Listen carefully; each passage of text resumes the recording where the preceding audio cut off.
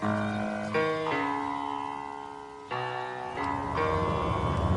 the right club. Be the right club today. Yes! Johnny, that's better than most. How about in? That is better than most. Better than most!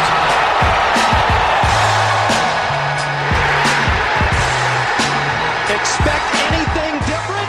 All right, guys, before we get to the podcast, first I have to apologize for what you're about to hear. We went to Tommy's hotel to record this, set up the mics, tested them, all good. I forgot to click the button that actually transferred the recording to the microphones and not from the computer. So what you're going to hear actually comes from the computer and not from the mics. It's entirely my fault. I've been pretty sick to my stomach about this all day. Especially sorry to Tommy, who took so much time out of his day to record with us. And unfortunately, this is some of the early days of NLU podcasts. This is what the audio quality will remind you of. So again, apologies for that. Hope it's not too detrimental to the listening experience. I know that the audio quality is important, but without further delay, here's our it's a great interview. I hope you guys stick with it. And without further delay, here's Tommy Fleetwood. All right, ladies and gentlemen, welcome back to the No Laying Up podcast. We are joined today by Mr. Tommy Fleetwood. Tommy, we partied with you a little bit after you won in Abu Dhabi, and you said you would come on the podcast if you got an obnoxious amount of tweets from the listeners. How many did you get? Enough, clearly. It wasn't too bad, actually, but clearly enough. It didn't take many. Yeah, well, glad we could finally make this happen. Players' Championship Week. A surprise, you popped this on us today. You flew down from Charlotte today a day early. Yeah, I did, because apparently I don't miss cuts. But, thought we'd do this on a Saturday at Wells Fargo. Only his second miscut in probably, a year? Something like that, but like you say, like you informed me, I don't miss cuts, but yeah. We walked in here and Tron goes, yeah, you never miss cuts. And it's like, I'm kind of sitting here because I missed a cut here. We chatted with you a little bit last year around this time. How much has your life changed in the last year? Quite a lot. My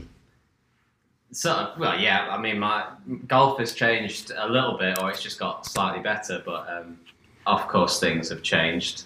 I'm growing up quite fast, and it's cool. I've got a 7-month-old son. I'm married, and those kind of things that they change your life. Those things really. That's what I want to know. How much did your celebration change between the Abu Dhabi 2017 win and the Abu Dhabi 2018 win?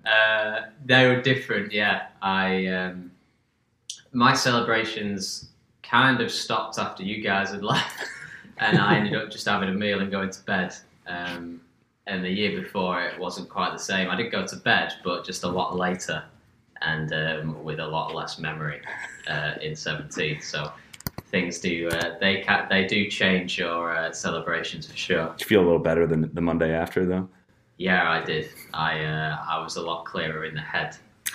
A question we love to ask people: when was the last time you paid for golf? I don't know. It's kind of I refuse to pay for golf. Pretty much. That's one thing that I just refuse to do. That it just doesn't happen. So if I had to pay, I probably wouldn't play out of principle. Not because I'm a professional golfer. I'm just not going to pay for golf. Play it every week. I'll do it for fun, but I'm not going to pay. We asked that to Jim Furyk, and I think he said sometime in the 90s was the last time that he paid. Probably, it could be the same. It could be the same, actually, for me. Sometime in the 90s, but that was for my younger days. Where do you? So you still reside in England? But you're playing like your longest stretch of your first real major stretch of golf on the PGA Tour. Mm-hmm. What have you thought of this kind of 3-month stretch that you've been on here in the US? I've loved it from start to finish. Like, I played a bit last year. Last year I had that special temporary membership thing where I think it was after. So I did well in Mexico, and I guess US Open might have been where I maybe got my special temporary, but I only played a couple of events like Memorial or a couple others, Bay Hill I played. And this year, so I started at Riviera, and then played through to the Masters, went home for a couple of weeks, and now back out. But I've absolutely loved it. I think a couple of things. I think that the different style of golf, I found it more difficult. I found that it's kind of stretched me again in terms of knowing things that I need to improve to compete out here, and working my way into that. It's been great meeting new people again. I mean, I can't wait to see like the European guys again, but meeting new people that you see play golf anyway, because we do watch golf all the time. But it's been fresher, and it's been nice to do all those things and get to know different people. And what have you found more difficult? You said the PGA Tour you found more difficult. I think it's there's more emphasis on short game out in America. It's tougher. I found it tougher around the greens and on the greens. Partly there's a lot more Bermuda out here, so there's been tournaments on different grass that we, as Europeans, we don't play a lot of. So there's been that, and the scoring is just that. I don't know. A lot of the courses, like Riviera or Honda or Wells Fargo this week, they're that tough that you can't score really well. But then the scoring's good enough where sort of the cuts, there's just a really small margin between leading and cut, so everything's just becomes more. Every shot, you can't really give that much away, and I have a habit of giving shots away a lot of the time. So it's in terms of that, just short game, just different grasses. Greens are a little bit firmer and a little bit slopier, and it's just been working hard on that. Has there been anything in particular that you've learned in this time period that you're like, all right, now I need to change this about my game, or this is something I really need to work on? I think it's just made things a little bit clearer. Generally, especially over the last year and a half, my ball striking's been great. It's always been my strength, and putting short game is where I can gain the most shots. So, and then you come out and it just gets emphasised a little bit. So it's just made those things a little bit clearer. It's definitely improved me for sure. Whatever my stats, I don't look at stats massively. I do, and I know that they're improving, but I know that it's improved me that bit more just by being out here and it being that bit tougher. What are the hardest weeks decision wise making out your schedule? Like the tournaments that are up against each other between the European Tour and PGA Tour. I know you kind of blocked off this stretch to just play on the PGA Tour, but going through the rest of the summer, where were like the difficult decisions, or how did you come to the conclusions that you got to make out your schedule?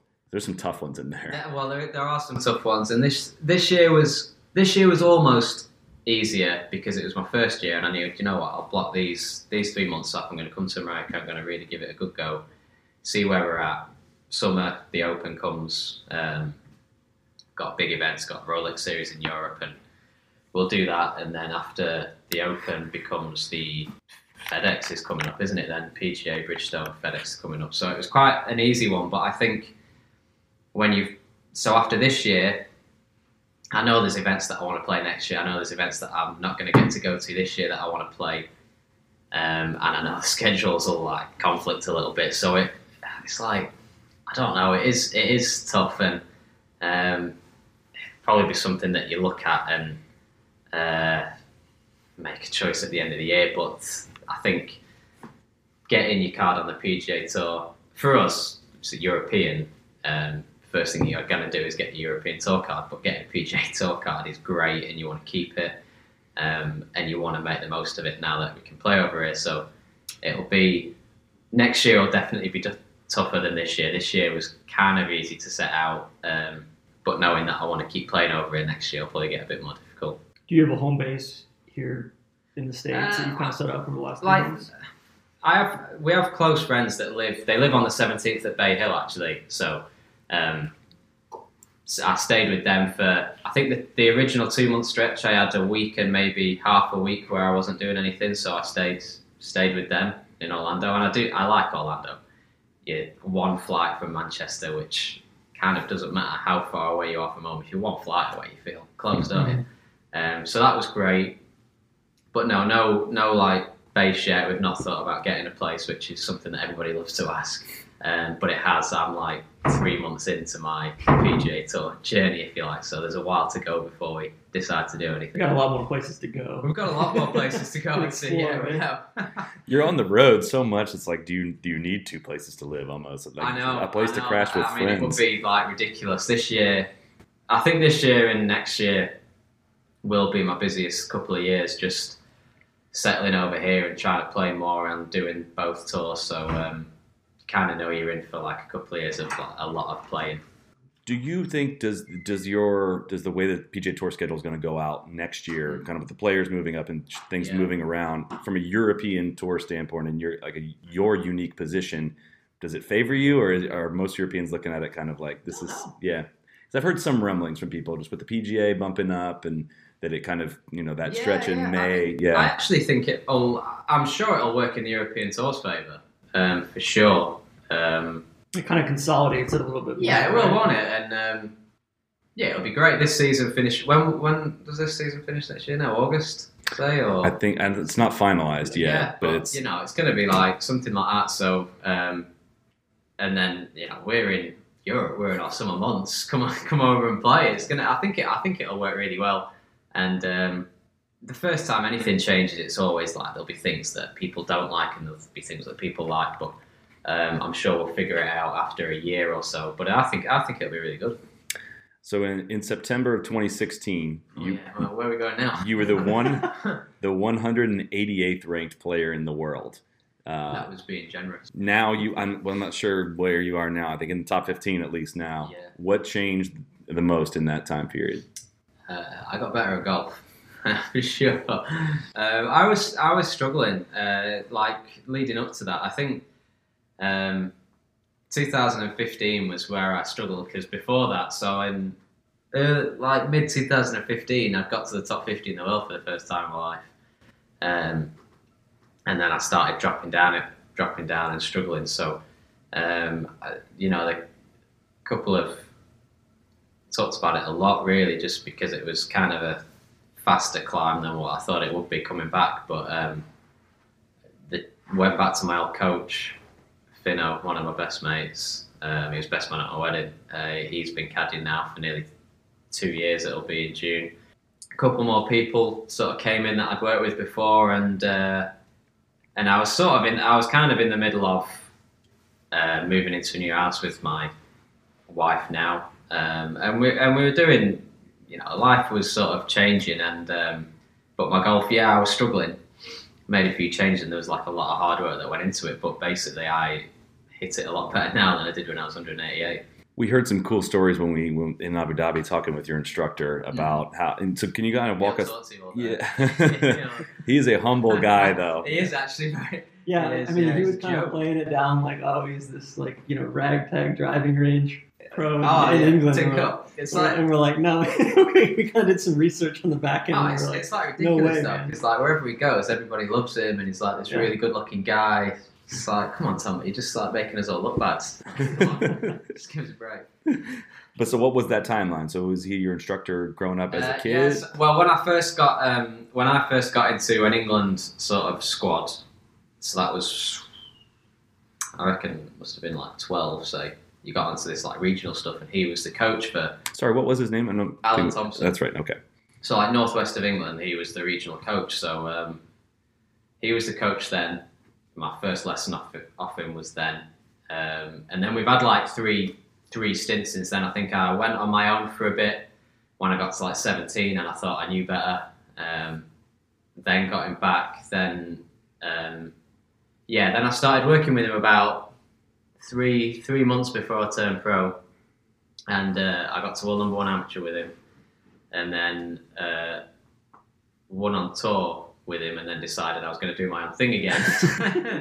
The way he told the story, though, was he kind of nudged you in that direction, even that he thought it. Yeah, well, I think at the time it was relationships difficult on in tour life. They just are, and I think we were pushing something that I wasn't quite getting enough out of, and then we just nudged away from it a little bit. Like expectations were getting higher, and what we were working on. It's funny how things just work out like that. It happens all the time. you just can't quite seem to get out what you're trying to do. Fast forward like 3 years later, and we do everything that we were doing before, but more, and I get better. But it just at the time, and just timing happens sometimes. And as long as I think that's what it's really important, just to leave on good terms and keep good relationships with people, because that's one massive thing I've learned, is that you're probably going to end up working with these guys again, so you have to do it in the right way when you do split from people. And for us it worked out. But yeah, he has a lot of pride in his job, and I think if it's not going how he wants it to, he likes to just he speaks he doesn't let you know, he speaks his mind, and he just wants what's best for you. And that last time you went back to him, I mean, it was pretty immediate, right? Like, you saw the results. Yeah, I sent actually sent my dad a text first to ask him what to do, because I was in China, and there's not been much said about it, but I had a yip at the time with my driver, and I couldn't keep it on the golf course at all, and I was playing this practice round, and I thought, this is what am I doing here? This is just ridiculous. I'm in the middle of China with nobody here, can't hit me out, I've got no chance of making the cut, what's the point? And anyway, I sent Tomo a couple of videos, because my dad said, just text Tomo, because Tomo knows your swing better than anybody, just text him. So I sent him a couple of videos. I asked him first if it'd be all right looking, and I was kind of, half thinking he might say no here. But he was made up to have a look, and he had a look. So that would have been April time, say. And then we sort of started working, and then Wentworth 2016, so that was May, was my lowest point ever, where I was playing the practice round. I played a Pro-Am, and we play this thing, par is your friend now. So if you can't make a birdie, you just pick up. And I think that day I hit 12 tee shots and just walked the rest of the course with my playing partners. I mean, it was just awful. Jeez. And I walked off that Pro-Am, and I thought, oh my God. I went, do you know what? And Finno actually came to watch. So Finno wasn't caddying at the time. He comes to watch because he's one of my mates. And I see him Thursday morning, and he was like, how's it going? And I said, I was teeing off in the afternoon, and I said, I don't think I'm going to play. I can't get it off the first tee here. I don't like the first tee shot there anyway. And I said, Finno, honestly, I don't think I can make it off the first tee. And he was like, what's wrong with you? I went, listen, I can't hit the ball. I'm horrendous. Anyway, I play first tee shot. I step up and I teed this driver about a millimetre off the deck, and I hit it 40 yards into the trees right, and I was really happy because I didn't top it. as long as I got it off the tee and I found it, I was going to be happy. Played horrific, and I actually shot level par or something, which is unbelievable. But Finno said it was the worst he'd ever seen me play.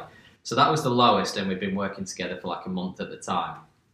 And sort of from that point, everything had to move forward, because it couldn't go any worse, so it had to move forward.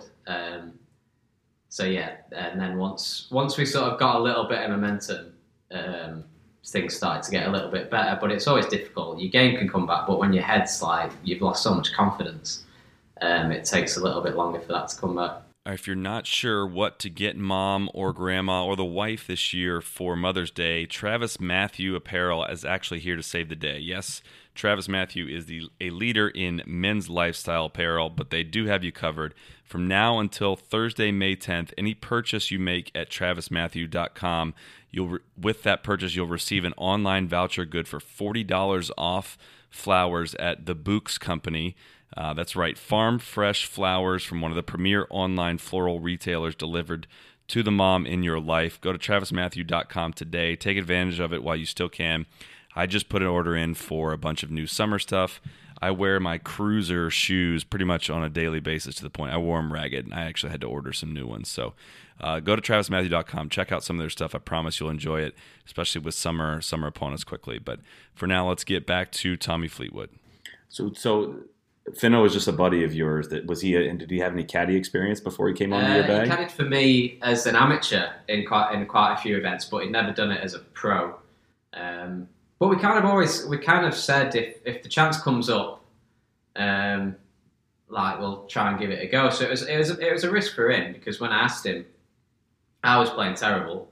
What was he doing? He was working at the golf club. That he's like a pro, part playing, part handyman around the place. Was it Formby Hall? Okay. Formby Hall, yeah. So, he was perfectly comfy in his job. He probably, he's happier now, I hope. But it was a risk for him as well. I was playing terrible, and I just said, do you want to come and do it? Let's do a month and see how it goes. 2 years later, we're stuck with each other. So, how's his game? He thinks it's better than what it is. He played. When did we play last? We played the other day, and he actually played all right. We played all right at home, but we played Isleworth whilst we were in America. And I'll tell you what it was. It was the week after the match play, and it decided he was going to copy Bubba's foot action because there'd been a lot of talk of it on the Golf Channel. And Brandel. And it was it was Bubba's fault that day why he played terrible because he couldn't use his foot action. So Bubba got like a slating because of his foot action for that. I mean, Finno's like one of the larger human beings I've ever seen. He is. He's really long. He is. Yeah. Is he hit it far? He doesn't use his leverage as well as he could. Was there a learning curve for him coming on the bag? Was there any kind of funny moments of fumbling around? Actually, I think it's great doing it as mates because you don't feel as nervous when you're sort of together. And I know for the first couple of weeks it was probably difficult for him, and he didn't, he knows the game. He knows the game of golf, but when you're caddying, it's slightly different. He doesn't know where to stand sometimes, or rake that bunker, or get the pin when you're supposed to get it. So it takes a little bit to get into it. But being the big lad that he is, and being how much he talks, he makes friends quick, and we kind of got into it quite quickly, really. So not sure how many. I mean, there's plenty of. How many funny stories have we got? Between us, we've probably got a lot, but he did sort of get into it very quick, and he didn't, he never struggled with anything, and basically he would just ask me, really. It wasn't like he was caddying for somebody he didn't know, so he'd just say, what am I supposed to do here? And I'd say, just do what you want here. Nobody will tell you what to do anyway, so you're all right. And then at some point, did the two of you guys just kind of look at each other and say, you believe this is happening? Like, you believe this is... Yeah, I think US Open, didn't think much about it second round, but like the last 2 days, we were kind of. I think we were driving. We were driving in on the morning of. Might have been the fourth day, but third day we enjoyed until the 18th, and then the last day I think we were driving into Fleetwood Mac, and we were like buzzing driving in, and that it was to that day that it was like a year since I'd been caddying. So I thought, this is destined. This got this in the bag.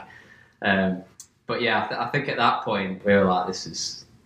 Year on from where we were, this is pretty cool. Yeah, pretty drastic. Oh, massively, yeah. Because when he started, we missed. I think we missed like 4 cuts in a row, and we got knocked out of the first round of this Paul Lawrie match play, and we just had nothing going. So a year on to where we were trying to win a major was pretty big. Did that feel? How different did it feel to be in contention of a major championship versus? I mean, you had obviously won before, but did that feel totally different in that scenario? Yeah, and no-ish. I think, to be fair, it was the first time I've been in contention in America, so that was the biggest difference. And it just kind of just came about, and we didn't. At no point did I feel sort of struck with nerves, or I couldn't believe that we were competing in a major, or we were literally having a good time and doing our best. And Sunday I just didn't get off to the start I wanted to, really. I played a couple of ropey tee shots, a missed club, and it was just like I had an 8-hole period where things didn't quite happen, and there's still had chances to get back into it, but it didn't feel like out of this world crazy that we were competing in a major, because I've been on such good form anyway that it you felt like you belonged out there. Yeah, and I was happy that you never know how it's going to go, so I didn't win, but I felt like made a good showing of myself. You're more proving it to yourself than anything. You're not. You're playing in front of millions of people for the first time. It's world TV playing in a major, but you need to show yourself that you have what it takes to. I might never win a major, but I know that it won't be down to the sort of me not being able to do it inside of me. It'll just be that I don't play well enough or something. What did you think of Erin Hills as a test? Was that kind of a golf course yeah, I can imagine. But it's probably not the U.S. Open that you grew up watching on TV. No, I'd true. imagine. I've played 2 US Opens so far, and they've been Chambers Bay and Erin Hills, so I'm yet to experience the full US Open experience. We certainly will this year. It's going to be a little different this year. So those have been my 2, and so yeah, slightly different to what everybody talks about. At some point after, I mean, it was a crazy run, kind of spring, early summer last year. At some point, did you think of, hey, I'm exhausted, or just you just like kept on going? You went over to Europe the week after. You finished 6th at the BMW International, and then you won in France the following week after that. Yeah. I mean, at some point, did all the travel catch up with you, or were you just kind of riding the 6-month adrenaline? I kind of rode the wave a little bit. At the time, I think US Open, Germany, France, I was playing like the best golf that I'd ever played at the time. So the game just sometimes it just feels so easy, and then sometimes you feel so far away from being able to win a golf tournament. And you kind of just got to get used to that. Like this week was one of them for me. Feels so far away from. Felt like I played okay, but I shot 6 over, and there's guys there shooting 9 under today. I feel so far away from being able to do that, and I don't understand why. But weeks like the French Open, felt like I couldn't lose. The opposite ends of the spectrum of golf, I guess, and it all just comes as part of it. But I massively rode that wave towards the end of the year. Towards the end of the year, I was probably getting tired, but I couldn't really have a week off because I was trying to win the race to Dubai. And then you had a kid. Exactly, yeah. So I had to baby. I was just about to say, when did we have the baby? Then I didn't know that. It was 28th of September, and I literally went straight out to play. And I'd had 6 out of 7 weeks off. I played in Switzerland where I missed the cut, and it was no surprise really. I was kind of hanging around waiting for a baby to pop out at that point. But I literally went straight out playing after he'd been born, and that's like a long time on the road again. But I was then I was kind of buzzing that I just became dad, so adrenaline was going, and I was absolutely fine. I'd had a nice rest, but then towards the end of the year, I was getting kind of jaded towards the end of the year. These guys are making fun of me for bringing up the Ryder Cup this early, but winning it I think French Open. It's time, yeah. That's why I'm asking. So winning at that course, does that get you even more fired up to potentially likely being on the Ryder Cup team this year? Does it fit your games in particular, or is it just a hot week? It's funny you mentioned that because before that, I'd not played the French Open for a couple of years because I'd missed the cut 4 times in a row around there, and there was no reason. I'd missed the cut by like 3 out of 4 times, and I kept doubling the last, kept knocking in the water on the last. So this last year just happened to be different. I was a lot more confident, and my game was in a different place.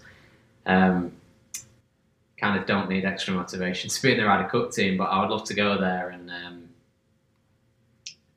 I just think, especially this year, I think the standard of the American team and the European team, I think it's just going to be such an amazing Ryder Cup, this one coming up. And to be part of it at the sort of position golf's in at the moment, and the players that have been to be in the Ryder Cup this time would be brilliant. And talking to some of the European Tour guys that have said that if they don't make the team, they're going to attend as fans. Like it's that exciting. But have you been involved, I guess, in any part of the process? Have you guys started talking about potential pairings, or have there been team meetings of any kind or anything? Thomas is. Do I call him Thomas or Captain? I don't quite know yet. I've called him far worse than he was.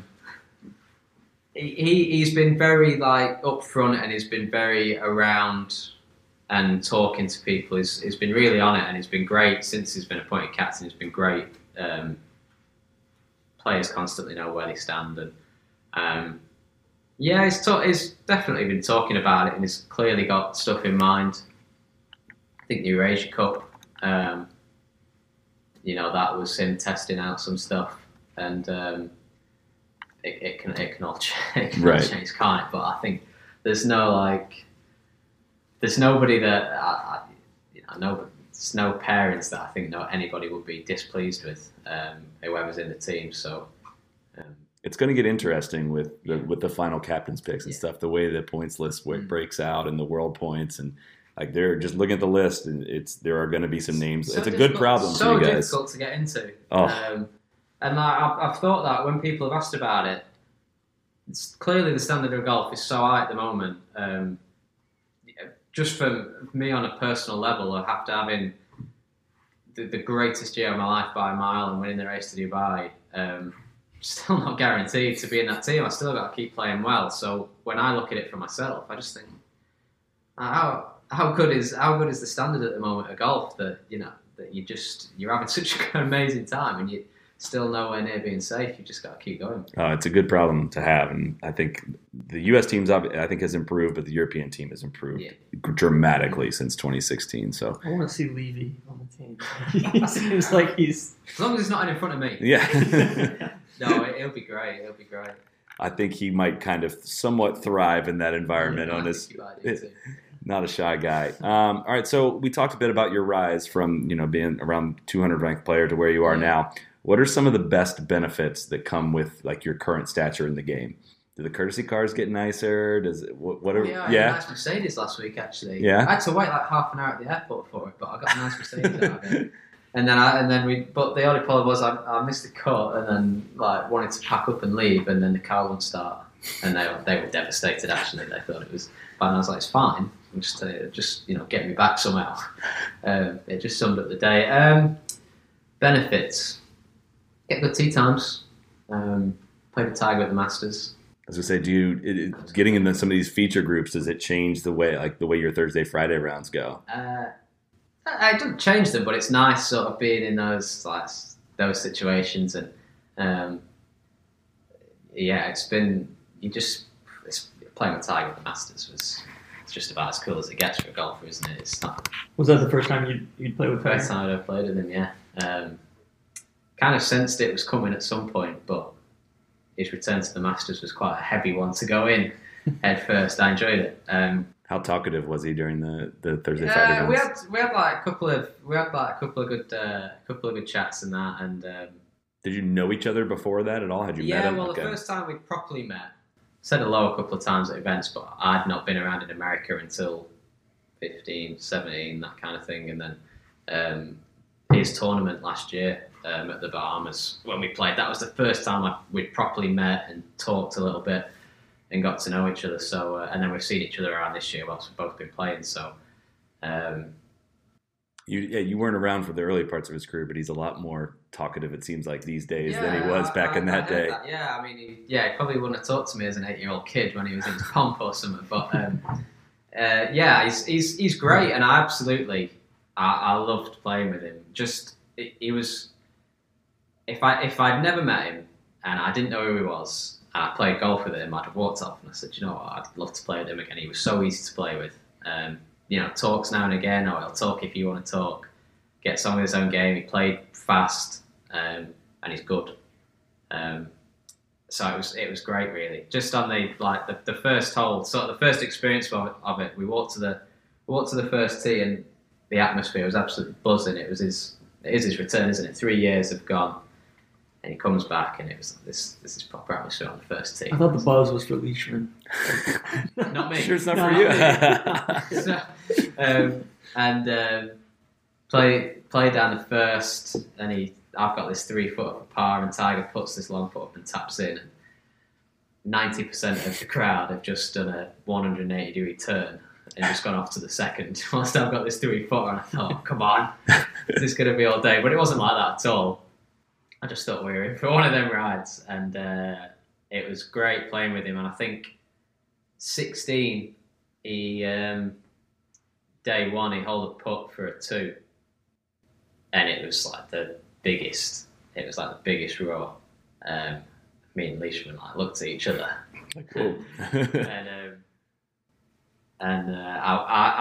had a putt after him, and I not mind him, but that's not part of the story. But I walked to the edge of the green, and I said to Tiger, I said, "Did your putt go in?" And he's like, kind of sounded like it did.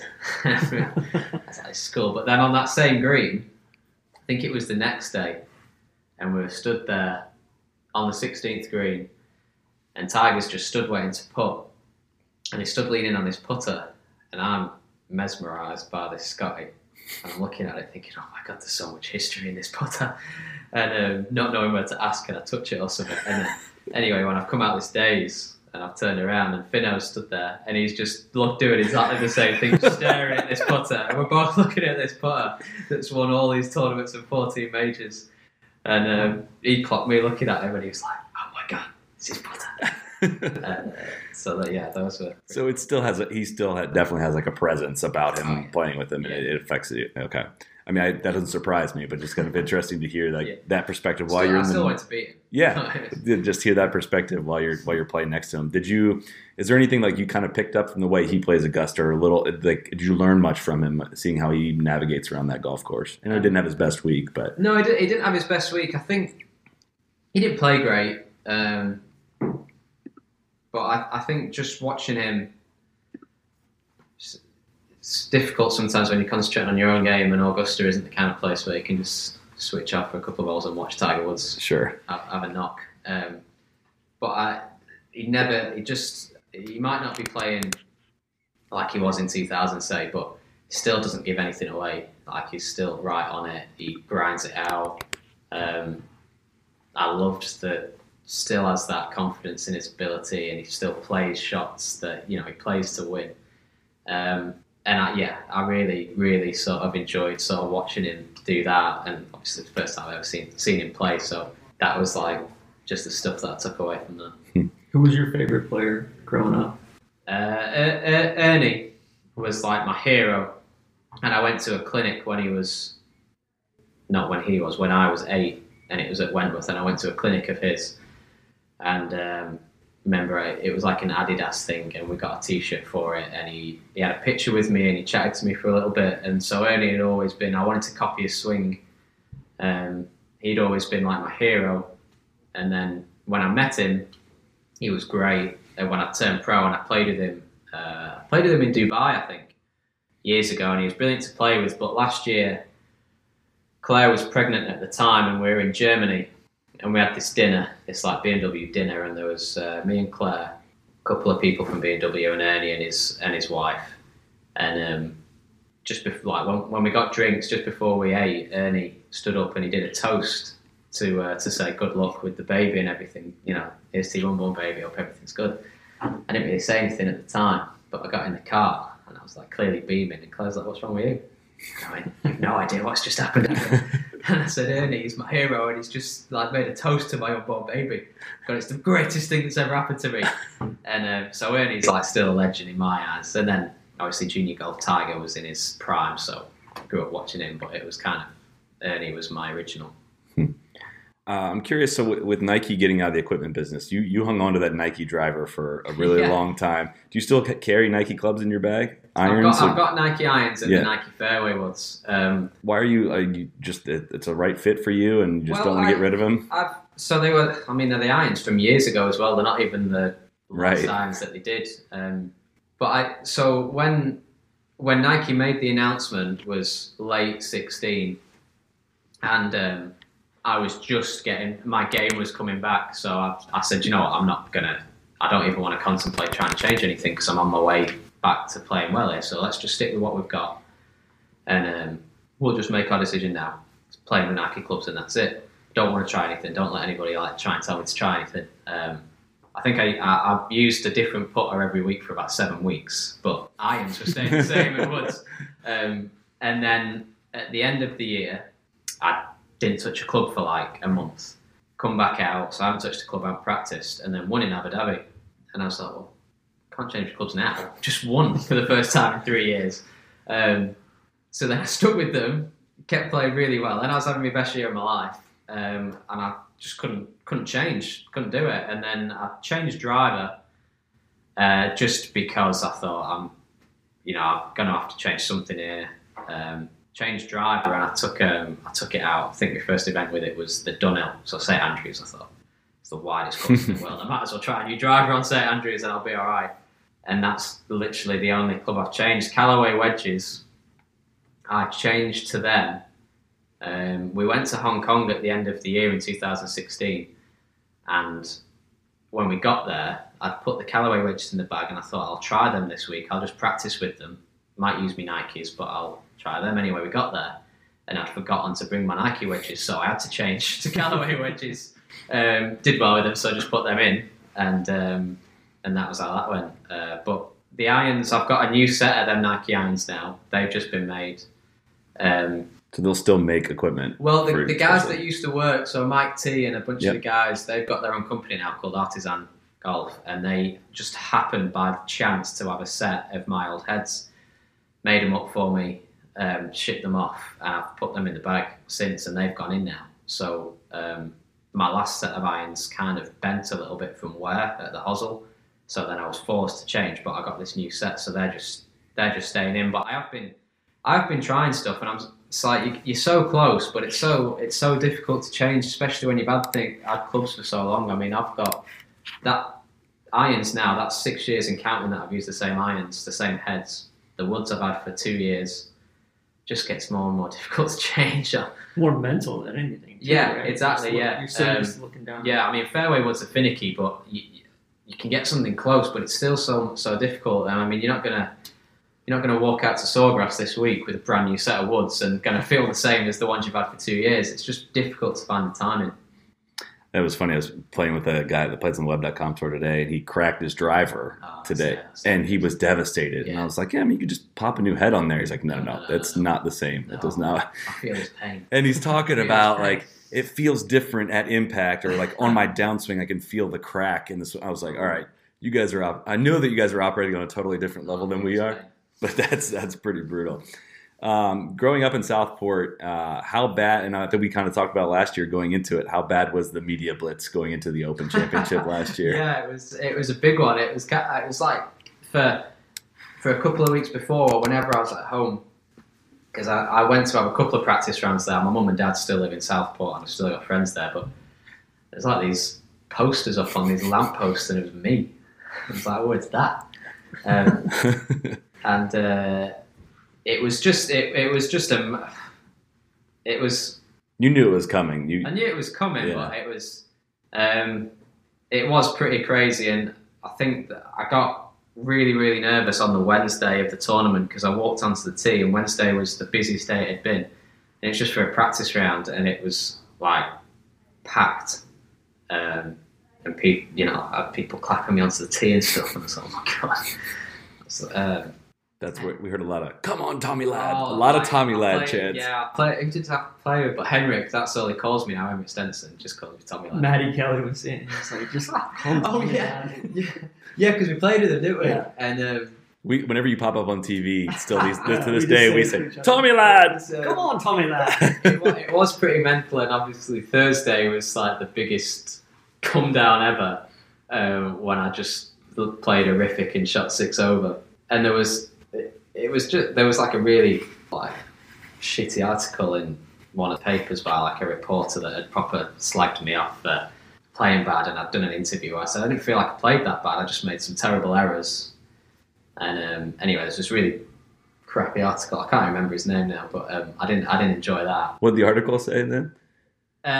Just that I'd like blown it, and it was too big for me, and then I was trying to say that I didn't play that bad, and it was like, telling me to get a grip and stuff, and it was just I'd actually never experienced like a bad article about me before, so hopefully I don't have to experience it too much. But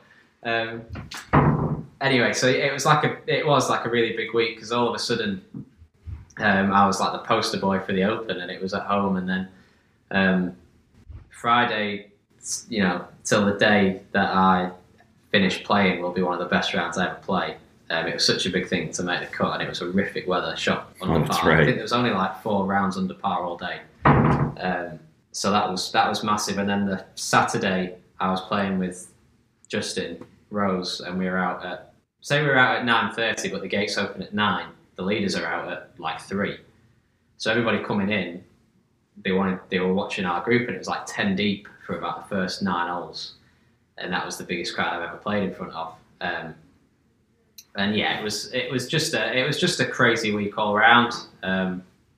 Like schools sort of sending me messages or posters in schools, and it was an amazing experience for that. And especially a year ago when I played the Open at Troon, and that was at the time where I was really struggling.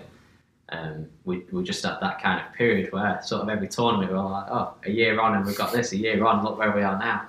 And yeah, it's something that will be special forever. I'd have loved to have played better and just sort of had like a chance or something coming down like the back nine or on Sunday, but it wasn't to be. But it was still amazing. A lot of tipsters didn't stretch too far to say you won in France, and then he's from Southport, he's going to be a favorite for the Open. I was like, I looked at it as kind of like, if anything, it might be a distraction, I think. But I mean, it's not like you grew up playing Royal Birkdale. I mean, you played there some, but it wasn't your home course. I think you're allowed like one round a year around there, right? And that's if you're playing with somebody that's a member there. So it's really difficult to get on there. That's stingy. Formby Hall, where I'm a member at, is like the only Parkland course in the town. So everybody thinks I'm like this amazing links guy, and I play at the only Parkland course in where I grew up. But I'd played it enough. I played it more than most people in the field, but it wasn't like I had all this local knowledge. Right. Where are some of your favorite places to play in that area? Hillside's amazing. I would like they give me membership there as well, so I love that. We've got that. West Lancs is where Finno's a member, so we go there and play. One of my best mates is a member at Hoylake, so we go there and play. Lytham is just down the road from there, but Lytham I've always found like too hard. It's not enjoyable to play a course that hard just for fun. 252 bunkers, something like that. We went in March of last year and played all those. It just kills you. Oh, I think West Lancs was my favorite. Did you like it? I'll let Finno know if he'll love that.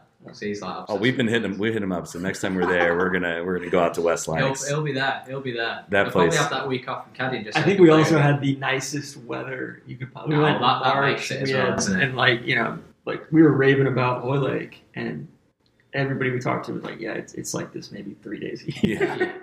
Yeah, those days you got to have a beer afterwards just to sit and enjoy the sun. Yeah. But yeah, that whole area of golf courses, it doesn't come to the top of people's mind like from the States. I know that American travelers go there, but they think Scotland and they think Ireland when doing an international trip. But Southport as a town, it's like, and just that stretch of coast is unbelievable. You're not really going to get anywhere better than that in you could throw a blanket almost over all those courses and enjoy. Do you feel like you play well in adverse conditions and bad weather because you're from there? It doesn't like bother me if it's terrible weather. Still certain shots that I'd like to be better at, and you kind of lose practice at it when you come out and play on tour because you don't actually get horrendous conditions that much. So you kind of lose your feel for it. But I generally like it. The tougher the conditions, I like it just because it can rule a few guys out, and it just makes it that bit more difficult. And if you're up for the challenge, you're better off. Help us remember the hole. We were with you in Abu Dhabi. I think it was the 16th hole of the final round. Back into that win, the shot you hit on Sunday. Do you remember that? The sun. Oh, the 5-iron. Yeah. I didn't know where it had gone. But I knew it was like somewhere that was right. We were watching you stand over the shot, like, all right, this is tough, and you just wailed on a 5-iron. Yeah, you and Finno were. I'd love to have watched it. Yeah, but I couldn't see it. That was one of the better shots I've ever seen. I was happy with the putt. I was just happy the putt went real far at that point. Back 930 to win. So was that win? Was that kind of? I mean, obviously you're going out and expecting to win, but honestly, was that surprising at all to go out after not having touched a club for a little bit? Yeah, I mean, when it was, so like, I'd never done that before, kind of, but I don't know, the last 2 years I've turned up to Abu Dhabi, I felt like I've been hitting it okay, and I've had sort of a few days practice and felt like I'm really close, and it just so happens that I've turned up and played really well, and it's a course where I think my first 4 times or 5 times I played it, I've made the cut once, missed the cut a bunch of times, and I win in 17, and I turn up this year and I just feel like the course really suits me all of a sudden when I've not been able to see a score around it for ages. So this year was weird because I never defended a title before. I never turned up as defending champion, and kind of feels like it's your trophy. You don't want to give it back. Well, plus you had not only that, you had all the media stuff for winning the race to Dubai as well. Oh yeah, it was an amazing week. Yeah, got that Players Player of the Year, which that was really cool. Loved that. And yeah, so it was like a busy week, and I just sort of got through. I was just playing really well first 2 days. Again, I played with Dustin and Rory. When am I ever going to get a better 3-ball in my life than that? And I really enjoyed that. It was my birthday on the Friday. Rory brought you a cake? Rory, I've still not seen that cake since he gave it me. He took it back, and then I've not seen it since. And it was just one of them weeks, and then got really hot. The one thing about it that's kind of a little bit of a downer is that generally on any time it's shown like a European Tour advert now, or like something about the tournament, it's got my swing on the 18th hitting a 3-wood, and it was like a fat duck up into the grandstand, and that's the one swing that they show from that tournament. We have a slow motion version of it. Yeah. Trust me, you don't want to see it. It was not good. It's like this horrendous little 3-wood toey fat hook that was like devastating. I know. I'm sure you've told the story a lot of times. I don't think I've ever heard it, and I know a lot of our listeners have, or have not. But I want to hear, how did you meet your wife? I want to hear like the genesis of your guys' relationship and how that came about. She tells it better than me. Okay. But, well, basically, she was an agent. She worked for a management company out. She was like. But yeah, she worked for an agency, and so she was out on tour a lot. And we kind of got to know each other through that. Just, you get to know people, don't you? And anyway, I flirted with her a lot, to be fair. I put in a lot of like one-liners, which she just thought I was joking. But anyway, eventually, it just so happens that I signed with the company. Not because of her? She recruited me, but her looks weren't part of the deal. That wasn't why I signed. I signed because it seemed like the best idea at the time. And I think just then, as time went on and we actually spent more time together, I'd already made it clear that she was very hot, but she'd never really returned that feeling to me. And it just happened. The more time we spent together, we ended up falling for each other. Long story short, she finally caved in. I managed to woo her, and she now just works she's my agent now, and we're separate from everything. Got married, had a baby, and kind of finished things off. But that was it. It was just from tour life, really, when you meet people and you're talking, and eventually those must have said a one-liner that worked. I was going to say, it's got to help to have somebody that understands every cycle kind of what you do, right? And kind of is familiar with process and everything. And there's nobody that I would trust more on the planet than she. She looks after everything, and she's got a lot of experience in sport. She worked for motorsport for 8 years before golf, so she's very good at the job as well. But keeping things very close knit. It's great, and it's something that's very rarely done, and it's just nice. It's just nice to have that. Really, everything's just under one roof. Cool. Got a few grab bag here before we wrap up, but we want to hear about your first win was the 2011 Kazakhstan Open. Oh, you took the words right out of my mouth. Let's go about that one. Tell us about Kazakhstan. What's that like? It's great. Yeah, because if you win there, I'm sure. Are you playing at altitude? Is it high? No, I don't even remember. Was it high? I know it's the largest landlocked country in the world. So if you want a fact on Kazakhstan, then I've got it for you. It was actually it's where we were. It was an amazing hotel. Course was brilliant, and that's about all that we really saw of Kazakhstan. We didn't go out exploring, not really knowing at the time what was going on, but it was cool. How long did you play on the Challenge Tour? Just a year. So when I turned pro in 2010, I got like 5 invites on the Challenge Tour. Late on, I got a Challenge Tour card from that. Went to Q School, missed the cut at second stage, and then had a year on Challenge Tour. And just, kind of obviously winning. If you win Kazakhstan, it's like winning 3 tournaments on the Challenge Tour. It's like the major there. So I just happened to pick a good one to win, and then got my card through that. What was the craziest place you went with the Challenge Tour? Colombia. It's got to be Colombia. Like the first 3 events of that year, you went India, which is amazing. Then there's like a month off and you go to Colombia. Wasn't as amazing. And then you have a month off, and then Kenya was the next one. So those are our first 3 events that year on that Challenge Tour. Wow. What is your favorite stop to make worldwide? Well, it is St Andrews. Just love the place, love the course, and love the town. I know it's very close to home, and there could be like a lot more like places you could pick, but St Andrews for me is just as good as it gets. I love it. What PGA Tour event or events are you? And it may not be on the schedule this year, but for future years, which ones are you really looking forward to playing?